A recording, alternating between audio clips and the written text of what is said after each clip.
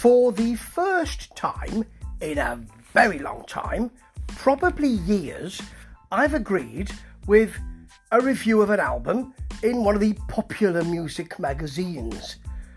General music magazines of that type. You know, not niche magazines that deal with rockabilly or skiffle or dub or something of that nature, or rock, but the general music mags, you know. And this is about an album from a UK songwriter near Norwich.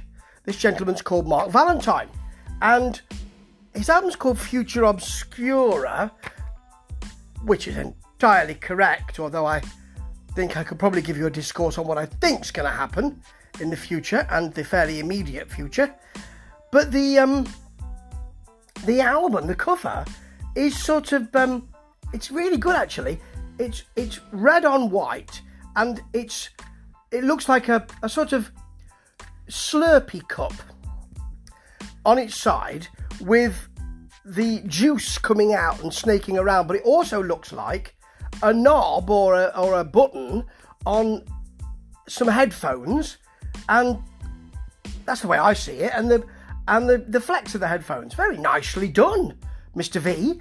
And what the magazine called it in general was power pop and bubblegum, and there is a lot of stuff in there that's like that, but it's harder than that.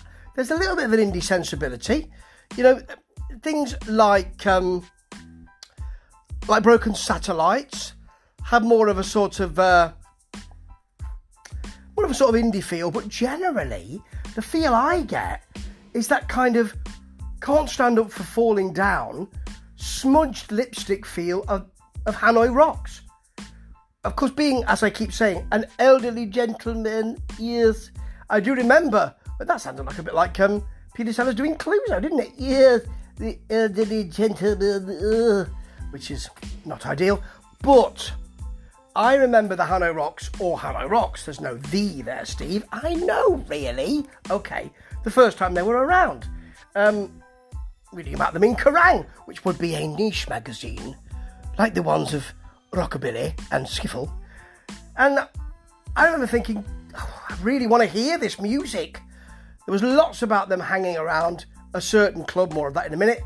And when I did hear the music, I absolutely loved it, and I've loved it ever since, and loved Michael Monroe stuff as well. And this has got a lot of it in there. Last Train Tonight is much more bubblegum. It's tasty. While you're popping those bubbles, they're big, they're tasty, and you'll enjoy it. But Mornington Avenue is like a mini Hanoi Rocks. And I have to say, I love that. I'm not going to name all the tracks here, because what you won't get a great deviation from track to track. But if you like that sound, and I happen to, then it's for you. Fade Out in Blue, should I say, is one of those smudged, pained ballads. Sort of the end of the evening when you've drunk up. It's got I suppose it doesn't have a Velvet Underground feel, but it has a sort of feel the way that people want the Velvet Underground to sound. But again, it's Hanoi Rocks, it's Andy McCoy. It's, you know, with his arm round Michael Monroe's shoulders. But Broken Satellites is the same, although it's got some really nice piano trills in the breakdown, and Death is Overrated, which finishes the album, has Reckless Eric on it. Now, I really like Reckless Eric, but I can't see where he is on this track. But both of them have a kind of 60s club feel to it, a kind of faded tinsel curtain grandeur. But actually, the club we're really talking about is the Marquee. See, I told you I'd get there, which is the club that Hanoi Rocks hung around, and the club that a lot of people in Kerrang and other magazines were reporting on them at. Now, I don't know if Mark Valentine thinks this is an influence of his music, but I hear it so much, and it doesn't have that kind of jangly, airy, sunny power pop feel. It has a lot more dirt under the fingernails, and for that, Mr. Valentine, much thanks. I really like this album. Do go and seek it out.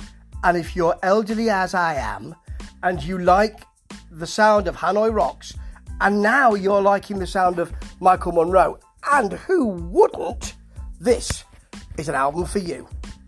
Ta-ta.